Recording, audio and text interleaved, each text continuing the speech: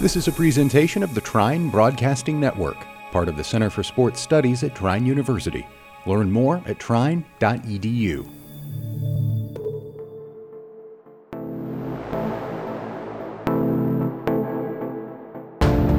Welcome to the Center for Sports Studies podcast. My name is Brandon Podgorski, Professor of Sport Management at Trine University, and I want to welcome you to this week's podcast.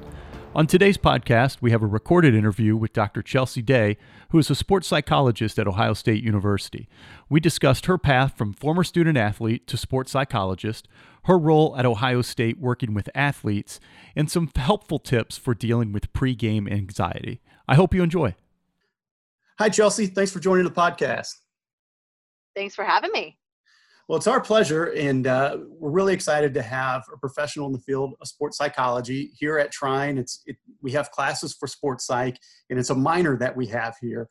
But it's great to get somebody who's in the field and doing this work day to day. And just to start out, to give us a little bit of background on yourself, tell us about your role at Ohio State and how you transitioned into sports psychology full-time. Because if I'm correct, weren't you doing a little bit more kind of clinical things, not necessarily just sport? Yeah, so I am now one of 4 staff people at Ohio State in athletics, providing mental health and performance enhancement services to our student athletes. So my whole day is focused on the aspect of mental health, performance enhancement, fully student athlete focused. I had a similar role at IU in Bloomington for a few years, but I have also done a couple of other things. So I have worked in primary care doing integrated care, which is very similar, but it was with non-athletes. So working with physicians to understand the intersection of mental health and physical health care. I was the director of the counseling center at IU Kokomo. So doing mental health, but for the whole campus community, not just student athletes, and have done some private practice stuff as well that has traditionally been focused more on athletes of all ages. So on recreational athletes, on high school athletes, working with professional athletes, Olympic athletes. So a little bit of the whole gamut. So tell us a little bit about the difference, because I think when people hear sports psychology, and I'm a novice at this, right? They may not necessarily, they may think, okay, well, we get athletes, we put them on the couch, we should figure out what's wrong. But it tends to be a little bit more applied, and we're dealing with topics, anxiety and stress and leadership and motivation. So what's different, kind of more of like that clinical side where you're working with non-athletes as opposed to what you're doing on a daily basis? Yeah, so it's super interesting that there is a little bit, some people come on my couch and we talk about their lives and their parents and all that, but it's the idea that there are 2 veins of sports psychology that often intersect dramatically. But even when we're working with clinical stuff, so if I'm working with someone with anxiety, I have to also understand athletic culture. So their life as an athlete, what role that plays and how the anxiety affects their role in life as an athlete. And so what makes a sports psychologist different from a regular clinical psychologist is a deep understanding and expertise in sport culture and sport environment. So, we have kids who come in primarily to talk about their families, but if someone's coming in to talk about their family, it's also further exacerbated by the fact that they're a D1 athlete and the pressures of that and not being able to go home, or what that means, if they are engaging in their sport with the intention of helping to get their family in a better position in life or whatever it may be there. But there's also people who come in and they are healthy and happy and life is going well, but there's some performance component that's not going quite right. So it's just performance anxiety. When I get to the start line, I just start panicking and I feel awful. Or maybe it's just that the expectations I had when I came in were X, and I'm not quite reaching that. And I've talked with nutrition, and I've talked with sports medicine, and I've talked with my strength staff, and we're doing everything we can there. So this must be a mental component. And we focus then on purely the mental skills training, the performance side of things. So, I rarely have someone coming in where it's purely one thing or the other.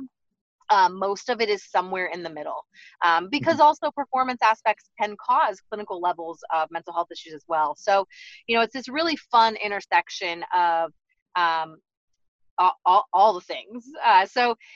There are people who do they will only do mental health work with athletes. There are people who do only performance work with athletes, and where kind of a clinical sports psychologist lives is in that space in between, where we do kind of all things for all people. Now, you were a former student athlete, is that correct? I was a diver at Miami University in Oxford, Ohio, and became a sports psychologist because I could have used one.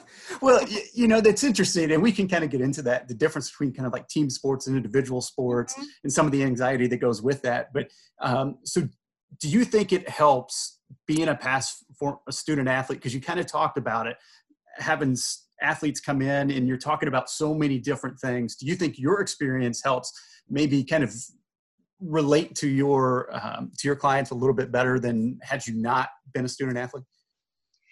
I think so. I think it really informs kind of my perspective. I think that there are people in my field who weren't maybe athletes ever, or weren't collegiate athletes, or just mm-hmm. played very, very casually. I think probably the biggest piece there is it's just a little bit more legwork to learn, and that, it may take them a little bit longer to build credibility with their clients. Not that they can't, and not that they can't be equally as effective, but I think it probably makes my life easier because I'm stepping in with a little bit of more of like an automatic credibility for some of our student athletes, or this feeling that, she probably understands, some of what I'm saying, and how true or how valid some of that is, I don't know, but I think mm-hmm. that it definitely is helpful. In the same way that, when you run into someone who went to the same college you went to, you feel like this automatic connection, even though you may have gone there 20 years apart and had totally different experiences. There creates a little bit of that easier rapport building. So I think that's probably where it really helps. And then I understand the sport culture on a more intimate level as well, which can be bad sometimes, but, I definitely think it's been helpful for me. Well, you started getting into it, talking about working with your athletes there at Ohio State or at IU. You're talking about things like whether they're kind of struggling with academics and athletics, or homesickness, or expectations weren't what they thought they would be coming in. I certainly understand how that was as a former coach. So as I talk with my sports psych students when I'm teaching undergrads, I tell them I think college student athletes are interesting, or they're an interesting group because they're pulled in so many different directions. I know if I'm a pro athlete, you've got your sponsor requirements and you've got team requirements and other things, but college students, they've got class and they've got friends and their sport, and then social media, I think, is a big component of it too. Yep. So what are some of maybe the unique stressors that today's student athletes are going through? Yeah, when I talk about this, I always try to give the kind of precursor that I talk a lot about the unique stressors of student athletes, and I think that there are some. Some people can get a little bit frustrated because, what about X, Y, or Z? And I think that there are absolutely students that go to college and work full-time jobs and have, similar demands in terms of the amount and the stress of those demands, but those aren't the people that I'm talking about. And so I'm not saying that a student athlete life is better, worse, harder, easier, or making a judgment on that, but it is very unique in that, their classes have to be scheduled around certain athletic requirements. This is less true at, when we get down to D2, D3, but when we're talking about Power 5 schools, you go in to schedule your classes knowing when practices are. You have team meetings you have to go to. The NCAA has all of these rules on, they call them CARA and RARA, so countable athletic related activities. And so it's this idea of not everything that you do counts toward that 20-hour max. So there are other things that you're required to do, but they're not athletic related. So you may be required to do 7 hours of study tables every week, where you have to go to a certain location and swipe in, and you have to study while you're there, which reduces time and flexibility because those centers are open in certain hours. And then you may have mandatory tutoring that you have to go to. And then you may have mandatory other academic meetings that you have to go to each week. And those don't count against that 20-hour a week max. And so now we're talking about above and beyond things that are not necessarily by choice. They're helpful. They're done to be helpful. Right. but it's still this idea of lack of choice and increased stressors. Sometimes there's kind of service learning opportunities that they are strongly encouraged to do. So different volunteering activities, which again, we should all be doing volunteering and it's great. But when we try to add this, some of my kids call them voluntary. So voluntary feels mandatory. And you feel bad if you miss it, even if it's not required. So, they have all of those things going on. For some of them, they feel as though, that they are trying to perform and do all these things. They're trying to eat well. They're trying to make sure that they're finding the dining halls that have the foods that they need. They're making sure that they're meeting with nutrition and they have their weightlifting, and that if their performance suffers, maybe they lose their scholarship, or maybe there's pressure from their families to get a scholarship. And, again, there are definitely academic similarities of kids who are experiencing the same thing. But there's also this higher profile nature where, for better or for worse, people aren't following kids who are working full time around to make sure that they're behaving, or they aren't asking what percentage scholarship they are from their academic scholarships, or it doesn't hit the media when someone comes for a college visit who is not a student athlete. So, there are definitely regular students who experience some of the same amounts of stressors, but just the world that they live in under the microscope and kind of more of in a snow globe can make those stressors seem even worse. And there's often just so much less control and option and choice in the things that they're doing with their time that you don't necessarily see reflected in their non-student athlete peers. So you said something that made me think about something. When I was going through grad school 12 years ago, I think I read a study. I was taking a sports psych class, and it was about college student athletes, in particular more of those Power 5 conferences. And some students on scholarship kind of felt a little stuck. You were talking about kind of being voluntold, and there's other things they want to do, whether it be getting a job or spending time with friends or whatever. But if they didn't do some of these things or didn't perform at a certain level, they were going to lose their scholarship, and they almost kind of felt captive. And I'm not necessarily, crying for them too much, because a lot of them have other opportunities that regular students don't. But there is kind of that feeling that, I'm a little bit, I don't have as many options as maybe other students. And I didn't know if that was something that was actually legit. It is. So, I mean, even, and again, we can have varying degrees of empathy, and depending on what people's perspectives are, they're going to feel differently about it. It's the world I'm immersed in, so my empathy is probably a fair bit higher than the average person. But, when I think about things like, I was a student athlete like a million years ago, and things were a lot different. When I was at a MAC school, which is nowhere near as intense, but one of my biggest regrets in college is not doing a study abroad. But I couldn't have. If I were going to do a study abroad, I would have had to give up athletics. And I wasn't on scholarship, and it still didn't feel like an option. You can't just like miss a semester of sport.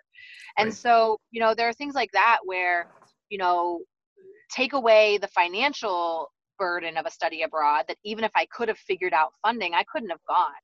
And so, now there are some remedies to that where, here at Miami, we were just talking about, I'm here for the day, and we were just talking about, student athletes going on abroad trips during their J term, and the whole team going, and how do we provide them opportunities for study abroad, stuff like that. But it's stuff like that, and not being able to have an on-campus job, or even things like resume building. We push really hard but being a varsity athlete is great on your resume. But it's also great on your resume having multiple internships and having job shadowing opportunities. And so they're missing out on a lot of resume building opportunities because they genuinely don't have the time. Absolutely. And I want to kind of bring it around to mental health, and we'll probably just kind of stick with college athletes. It's a college podcast, and that's where I think both our expertise is in. But you're hearing a lot more about mental health awareness. Are we seeing more? Are we seeing more causes of decreased mental health because we're able to diagnose it a little bit better and we've got more professionals in the field? Or do you feel like there are more things kind of going out there in the environment where today's athlete is dealing with a little bit more than maybe athletes a decade or 2 decades or beyond? I think both. I think that while there's still plenty of stigma, there's less stigma. So we're talking about it more. People are more open about it. We're more aware. I think that we're better able to see the red flags and to catch it sooner and diagnose people and get them treated sooner. And so we're seeing that. But, we're working with Gen Z, and it's a big topic that I'm talking about with a lot of athletic conferences right now, is this idea that this generation, so the folks born 1997 and on, are dealing with a very unique set of stressors. So they are the self-reported, they're the least likely generation to report good or very good mental health. They are more stressed by current events because they have a lot more access to it. They're inundated with it, and the frontal lobe's not yet developed to be able to maybe manage some of that in the ways that some of us that are a little older have some of those resources to mentally manage it. But there are a lot of unique demands that they are experiencing that we never did. Online bullying wasn't a thing when I was in high school and in college because social media wasn't a thing. Facebook came out while I was in college. I didn't have texting in college. So, I think that those are unique stressors that we don't appreciate in this age group as much. And we think that they're softer. We think that they are, they complain more, but they're really facing a unique set of demands and stressors. I mean, if you think about the athletes of 20 years ago, sure, there were newspaper op-eds written about, how bad they suck. But now these kids are getting death threats in their Twitter inboxes. And you've got your, keyboard warriors that are sending these tweets that are saying terrible things about 18-year-old children. I guess they're adults. To me, they're children. But, to 18-year-old people, there's 50-year-old men sitting on their couch saying, this punter's a piece of crap because he blah, blah, blah, blah. And that just wasn't a stressor that existed. And so, we know that these are things, but I don't think we're equipping these young folks. We know that the suicide rates are climbing. We know that the number of untreated mental health issues are climbing. We know that the rate of students in general and student athletes showing up at college with a previous mental health diagnosis or a previous medication trial for mental health is increasing at double-digit rates. And so, there's a lot of factors. Loneliness. We know that loneliness in this generation is a serious problem. They are the most connected, but the most lonely group of people we've had in college ever. And so, there's just all of these demands. And I think that we're finally starting to slow down. And those of us in the older generations are finally starting to see that it's a thing and we need to address it versus just kind of hoping they toughen up. So it's a really muddy picture, but I think it's a very multifaceted problem.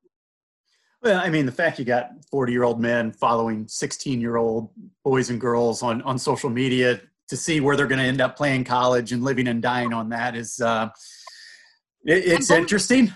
Yeah. It's hard for me to wrap my mind around. I'm sure I'll get in a little bit of trouble about it, but I don't know. It's not something I don't think I could. I know I would never do, but then again, I'm probably right about it. So, you did say something about, there's kind of this perception that this generation, whether you want to say millennials and Generation Z, are a little bit soft, but I don't know if people really kind of take the time to necessarily think about, again, all the different things that they're dealing with that generations just 10 years ago weren't dealing with. So, yep. Is dealing with or talking with athletes, whether it's trying to help their performance or you're doing it kind of in that clinical setting, is some of it just suck it up theory, or are there some things and tips and practical things that athletes can be doing to help them kind of work through some of these kind of modern stressors? Yeah, I think that, there's old school thinking, which is the suck it up mentality. But the rising suicide rates would tell us that that doesn't work. It's a really great response because it removes any responsibility from whoever's saying it. Like, just suck it up versus saying, you know what, maybe I need to help kind of invest, or I need to invest in you and help you identify what's going on. I was talking with a coach the other day that, said, I don't know why I can't just tell them how it is. Here's what I'm noticing. Go fix it. And I said to this coach, well, here's the deal. They probably know it. They know the behavior they're doing. They're not stupid. But you telling them to go fix it isn't helping them understand why the behavior is happening.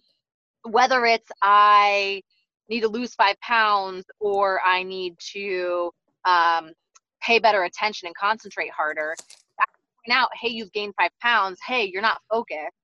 And the athlete's going to be like, yeah, duh. Like, I know that, but and I can go lose 5 pounds, or I can pretend I'm concentrating better. But if the reason that I've gained 5 pounds or that I'm not concentrating is because I'm so anxious, whether it's about my position on the team and I don't know where I stand and I think my coach hates me, or it's because my parents are getting divorced and my uncle was diagnosed with cancer and here I am trying to do all this stuff. If we don't understand the underlying thing, then we don't actually fix anything. And I think that that's one thing that this cohort is really struggling with is, finding people who are allies in helping them understand and identify this stuff versus people that are going to tell them they're the problem, right? To me, there's a big difference between you have a problem and you are the problem. And the suck it up nature is you are the problem, suck it up and figure it out, versus you have a problem, let's figure out how to fix it together. And so I think that's the big difference for me. And suck it up can work short term, but it's never going to work long term. So how much of your job would you say is kind of coaching the coaches through some of this stuff? I mean, honestly, not as much as I'd like. Of our staff 4, it's a bit of a pet project of mine where I'm now doing monthly coaching seminars on different topics. And so we talked about mental health basics. We talked about Gen Z and coaching implications. We're going to talk about psychological considerations for recruiting. We're going to talk about how coaches can maintain and manage themselves during teen mental health crises. So I'm really wanting to do that. I do a fair bit of one-on-one, but with confidentiality, sometimes I can't do much of it. But when I have the opportunity to, I think it's just as important for me to be working with coaches to say, okay, here's what's going on. There are times I sit down with a coach and an athlete, and we sit in the athletic trainer, and we say, okay, here's where we're at. What's our plan? How do we get coach to understand to some degree what's going on? How do we get athletes to open up to coach so that coach feels included as well? So there's a fair bit of that, but I think that there's room for a lot more. And that's one big thing I advocate for within my team. Very good.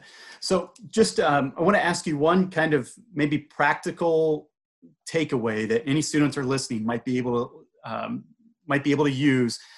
Whether it be before a game or practice or even before an exam or an interview. So one of the things we've been talking about in my sports psych class here just lately has been arousal before games, specifically anxiety and stress. So for that athlete, we'll have an example. For that athlete, good basketball player, game's going on, shoot the three, no problem, hits layups, can drive, do all that, but they get to the free throw line and just freeze, right? Or the golfer over the ball who, practice is great and then gets in competition just free. Is there anything practically or just some like small steps that athletes can use who might be listening to kind of maybe help them overcome a little bit of performance anxiety? Yeah, I think the first thing, I have 3 things that I can think of off the top of my head that I think are universally applicable. So the first thing is identifying the optimal zone of functioning, right? Where's your eyes off, our inverted view, all that. But that means being in tune and understanding that anxiety is good and it is helpful. And so sometimes we, because we think of it as a bad thing, it becomes more of a bad thing. So we normalize it and we identify strategies to help us relax, whether it's breathing, whether it's music before we, play. In terms of free throw, what is my imagery? Am I seeing the ball go in or am I seeing it go out before I even take the shot? So second thing is developing an imagery routine. So spending time actually seeing what I'm doing. And then the third thing being developing kind of reset button strategies. So things like mindfulness. So maybe when I'm starting to feel over aroused, I'm just going to be really present in my senses. So I'm going to feel my feet on the floor. I'm going to feel the club in my hands. I'm going to lock into one sense and one thing I can notice. So that would kind of be the combination of that, embracing anxiety and finding a strategy that helps me relax, like a good, couple of breaths, developing some imagery practice that we're doing at home, at practice, and on the court or course, and then coming up with kind of a way to reset using mindfulness strategies by tuning into our senses. Those to me are kind of 3 really simple, easy, implementable exercises that anyone could apply and find some benefit from. Outstanding. So if anybody wanted to get into sports psychology as a career, what would be your advice and what would be the steps in education they would need to do? So there's a few ways. So if you want to do like my job requires a doctorate in clinical psychology or a master's in some kind of mental health counseling. So social work, psychology, mental health counseling, some licensable degree. And so those would kind of be the routes. Now, for a director of counseling and sports psychology, so my previous role at IU would require the doctoral level. And at Ohio State, we have 2 doctoral level psychologists and 2 master's level. They're athletic counselors because the word psychologist is protected in all 50 states. So I'm a sports psychologist. If you want to be called a sports psychologist, you have to have a doctorate and you have to have a license as a psychologist. But you can be an athletic counselor at the master's level, and we're booming with jobs right now. We have way more jobs than people who are qualified to fill them. So it's a very viable thing right now. But it does require the master's, the doctorate, and a license to practice mental health services. For my job, there are additional roles within college athletics where folks are, it's the kinesiology side. So a close colleague of mine at University of Kentucky, he's wonderful. He teaches in their master's in sports psychology program. He provides the performance-only services to their athletic department. So he went the kinesiology route, has the doctorate in sports psychology from a kinesiology department, and so is just doing those performance services. Same with the sports psychology consultant person at Louisville. She is just performance only. So, there is that route as well, but you don't provide the clinical services, but still will always require a master's or a doctorate. All right, there you have it. And as an Ohio University grad, it's going to be hard for me to say go Red Hawks or Buckeyes, but we will support Dr. Chelsea Day. So if somebody wants to find you on social media or any interviews or conferences you got coming up, where can they find you and learn a little bit more about your work? My Twitter is SportsPsychMind. I try to be good about it. Dr. Chelsea Day is my website, which is an easy way to contact me. And I don't know. I have a keynote in Boston, but I think it's not like an open keynote. So I don't think I have any good, exciting talks coming up soon. But I post pictures of me at sporting events on Twitter, which is thrilling for everybody. But I'm always happy to connect with folks, whether it's students, whether it's, professionals that I love connecting with folks. So happy to connect in any format. And you post really cute baby pics too. So I try to post it, Yeah. Well, Dr. Chelsea Day, thank you so much for joining us. Thank you. Thank you for listening to today's podcast. Be sure to check out our social media pages on Facebook, Instagram, and Twitter for our next guests in late March. As always, we'd like to say a special thank you to student producer Trenton Roberts for his work behind the scenes. Thank you for listening. This is the Center for Sports Studies podcast, broadcasting from the Trine Broadcasting Network. For more information about the Center for Sports Studies, please visit trine.edu. Also, be sure to like the Trine Center for Sports Studies on Facebook and follow us on Instagram and Twitter at TrineCSS.